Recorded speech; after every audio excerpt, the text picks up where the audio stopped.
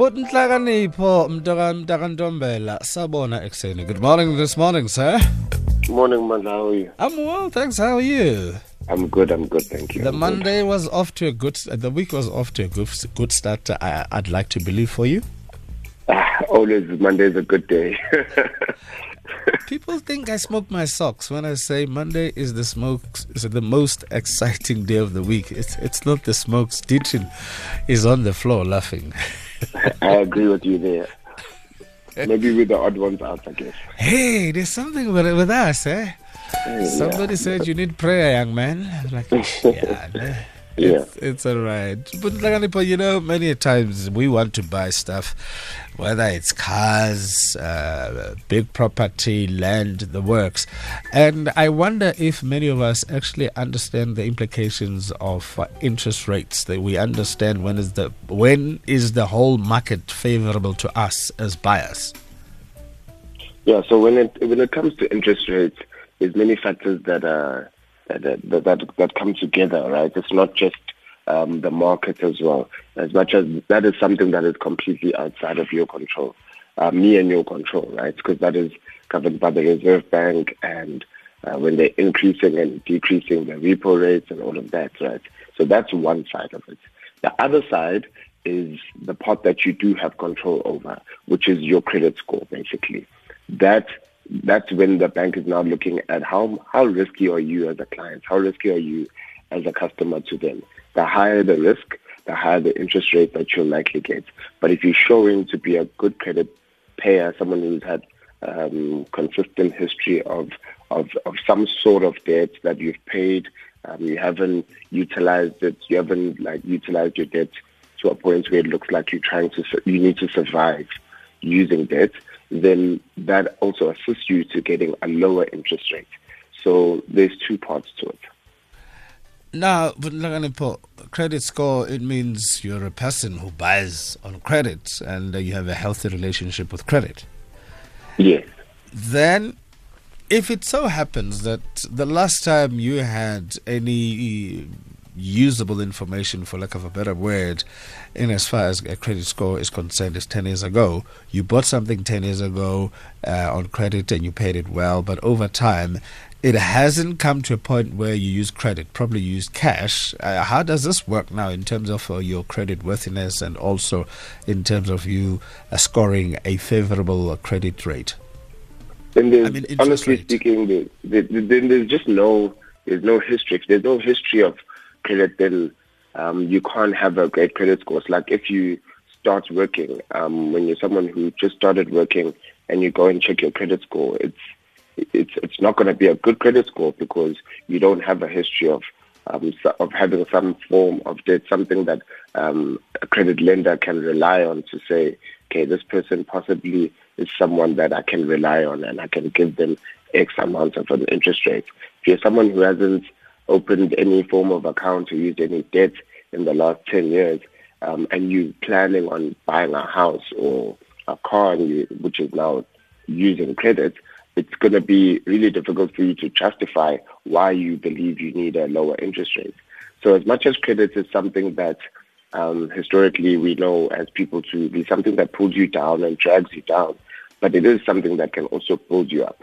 You just need to have the right financial education to know exactly how to use your credit to best assist you. Not this thing of where you get paid, for example, 15,000 rand a month, and then all the banks and all the credit lenders offer you credit up to 50,000 rand, and then you utilize all of it, and you live like you earn 50,000 rand. That's not how it should be done. It should be done in a manner where you're earning this 15,000 rand a month, you're living within your means, and having you know that even though I can afford to buy something cash, here and there I'll buy things on credit and pay it over a 3-month period, a 6-month period, just so you can have that history, that record, so that when you do want to buy a house one day, there is some form of history that you have that can be relied on. It's like if you were to have a president, as an extreme example, you would never want to have a president who probably has zero political experience. You would look at their track record, maybe what positions they've held before. the influence that they've had in those positions, and then ultimately you would be able to say, okay, I'm willing to vote for this person because of X, Y, and Z. So think about it the same way when a bank wants to lend you money to say, but I don't have any form of history to be able to judge you. So getting credit is not always a bad thing, just done with the right intention. So it's almost like invest in credit. In a way, basically, yeah. Because one thing, especially about property, is that there's no other form of asset class where the bank is willing to give you so much money that you actually do not have. They're risking, let's say, R1 million on you, hoping that you will pay it back with interest over time. So they're taking a big risk. So they will need to have some form of understanding with you, and which would be the agreement, and then also they need to be able to trust you, which is something they can see from your credit score. So people shouldn't jump around and say, "Orata skoloto, you like credit, you like skoloto." Skoloto is actually good, depending on your relationship with your skoloto.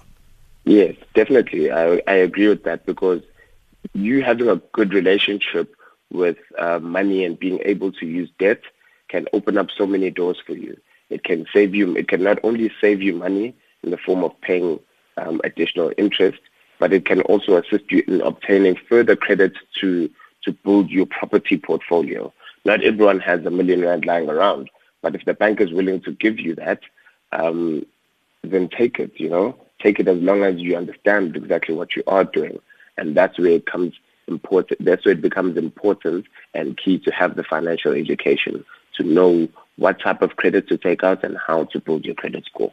So obviously now, as you use the example of somebody starting out, it would be a good idea that if you want to leave home, probably the first 5 years, depending on whether you behave well or not, you can negotiate with your parents to live at home, have credit like you've outlined, paid off in 6 months, in 12 months, over a 5-year period, have different kinds of credit to build up to a point where 5 years down the line, when you want to buy, you've got a favorable credit score.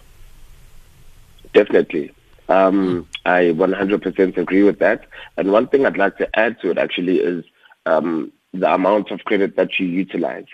That's something that's very important as well. So your utilization, the how you utilize your credit, the utilization rate of your credit is very important. So if you, as a simple example again, have a credit facility of 10,000 rands, you should not use 9,500 every single month, or max it out every single month, because then it starts showing that you are dependent on credit to survive. So not only is it important for you to, because even though you might be regularly paying the minimum amount that's required, however, it might show on the other side that you are someone who can't survive without this credit facility. That is something that you should prevent doing. So I would keep it at a maximum of 30 to 40% of the amount. So on a credit facility of 10,000 rands, 30 to 40% would be 3,000 to 4,000 rands. That's how much credit you're using, and making those minimum monthly payments every time they are needed, and never be late on those payments. Hey, that's the catch. That's the catch. I know sometimes you might forget, and it might be a payment, let's say, of 200 rand, and you do have the money, but you just genuinely forgot.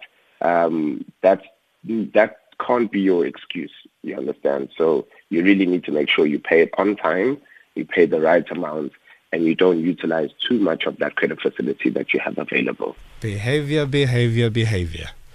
Yeah, that's what it comes down to. Wow. But when you understand this well and you stick to the rules, this can work in your favor. 100%.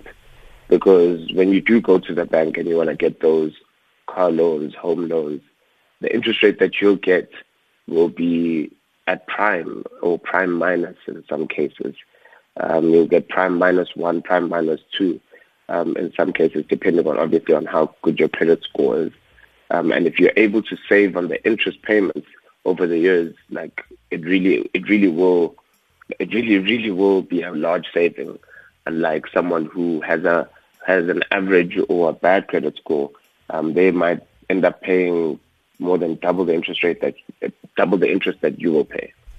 Yeah, interest rates, credit scores 101. And this is a fantastic lecture, I have to tell you. And moving right along, Nhlakanipho, obviously you're in the market looking for a place to stay, looking for property to buy. What's the difference? Please share with us the terms. Buyer's market, seller's market. What is what? What's going on here? So your buyer's market is, simply put, it's when me as someone who's looking to purchase a home, I have an advantage because there's not a lot of people selling homes. So that's when there's more buyers than there are people who want to sell homes. So then in this case, I have an advantage, and my advantage is I'm able to negotiate. I'm able to negotiate a much lower price than when it's a seller's market. I think I actually just mixed up the description of the two. So let me rephrase. When it's a buyer's market, as a buyer, you have more negotiating power than the person who's selling the home. When it's a seller's market, you are able to dictate more of the price and charge slightly higher premium of the property because there's a high demand for property at the moment. Currently in South Africa, we were seeing a buyer's market for the past couple of years, I believe. We were seeing a buyer's market where, as a buyer, the opportunity for you to negotiate a lower price for property was there, and properties were always getting chopped from the asking price and getting sold at a much lower asking price. And something I've noticed actually over the past 6 months or so is things started seeming to be switching around. Maybe that's possibly because of the low interest rate. So there's many more people who are able to buy. Therefore, there's more buyers, and then property prices actually seem to grow rather than shrink, which is what a lot of experts were expecting. So this would make it a seller's market then? Sorry? If you have more buyers now, as you say, in the last 6 months, this would make it a seller's market because... Definitely. Yeah. Definitely, because if you're selling a property and there's more people interested in buying in your area, then you have less reason to negotiate a lower price. You are most likely to get whatever you're asking for. And if you're lucky, you might get a situation where two buyers are bidding for the property price. You wanted to sell it for 1 million, you end up selling it for 1.1 million, just because there's so many people looking for property and there's not enough property on the market to meet the demand. If I'm not so financially savvy, Nhlakanipho, how do I find this information that tells me that it is a buyer's market? Unfortunately, this is something that someone needs to have the willingness to do, to go and find the information, because there's no set book or website you can go to or read up on where you'll find all the information. What I would recommend is to just use all social media platforms available, because that's the most easily available and readily available information we can find, where you search for key terms that you're interested in. So, for example, property, and you'll see a lot of people who post about property and the financial education that will assist you in this buying process of yours. So I have a YouTube channel. It's called Nhlakanipho Ntombela. Definitely, I have a lot of videos that I've posted personally, and there's many other South African content creators as well who do the same. So that's definitely one of the easiest and most entertaining way, I think, of getting educated financially right now. Yeah, man, you're speaking the language that many of us want, because it's hard to find this information. When you are selling, Nhlakanipho, how long is too long to keep your house on the market? So that question will also depend on how urgent you need the sale. So the urgency of you needing to sell your house will depend first. It will also help the agent who's assisting you in listing the property for the amount. So if you need an urgent sale, like you need to sell as in yesterday, you are most likely to list your property at a price where it would be enticing for buyers to come in and buy within a week. And I've seen sales happen within 3-4 days. It's definitely possible. You just need to price your property correctly. If your property is worth R1 million and you price it at R1 million and you hope to sell it within 3 days, that's highly unlikely to happen. What I've seen is they usually have to drop the price slightly to entice people to come in and view the property and feel like they just got a bargain and sign on the dotted line immediately. However, if you're not in a position where you are desperate or there's an urgent need to sell, then you can hold on a bit longer and you can say, okay, I know my property is worth R1 million. I'm going to keep it on the market until someone comes in and sees the value and is able to purchase it as well at that value. That can take, the time there can differ. It can be a month, it can be a week, it can be 6 months even. It just depends on the area you're in and the demand of people wanting to buy property in that specific area. Yeah. How much from your experience, how many, in fact, from your experience, how many people are willing to take a loss on a property when they're selling it? Example, if I have a R5 million house that I want to sell, how much am I willing to give up? How much can I give up, which is safe? The most I've seen people really give up when they really want to sell. You usually want to start by getting rid of the bond that they owe. So they're willing to sell at a minimum of the amount that they owe to the bank, so that when they do sell, they don't still owe the bank. However, in some situations, it doesn't work out that way. And people have different situations, different circumstances. They might want to upgrade their home where they're living, and they don't mind owing the bank 100,000 rands after selling their house. They're just really desperate to leave because they're growing their family, and maybe they're relocating. And if you're relocating to a new job and you're desperate to sell so you can buy a new home where you're going, you might be willing to take a loss sometimes. So sometimes people really do take 50% off. That's the most personally I've seen, where a property was worth around 800,000 and the owner probably sold it for 450, if I'm not mistaken. The property was fully paid off and he was just desperate for cash at that given moment in time. Not sure the reasons behind it, but it did sell for 450 and it was in a pretty bad condition. So maybe that also contributed towards that. So the thing of property increasing in value over time is generally true. However, you do see instances where owners have to sell their property at a huge loss, and it's very unfortunate. I need to learn how to tell if people are desperate so I can buy from them and run away from those who are not, because they're going to charge me more. But Nhlakanipho, always a pleasure talking to you. Thank you so much for the education, because we really, really do need it, many of us. We look forward to checking out to your YouTube, Nhlakanipho Ntombela, and of course also chatting with you again next week, same time. All right, thank you, man. Thank you so much, Mtakababa. Have a great day. That's Nhlakanipho Zulu there. Nhlakanipho Ntombela. Hey, we live and learn, eh?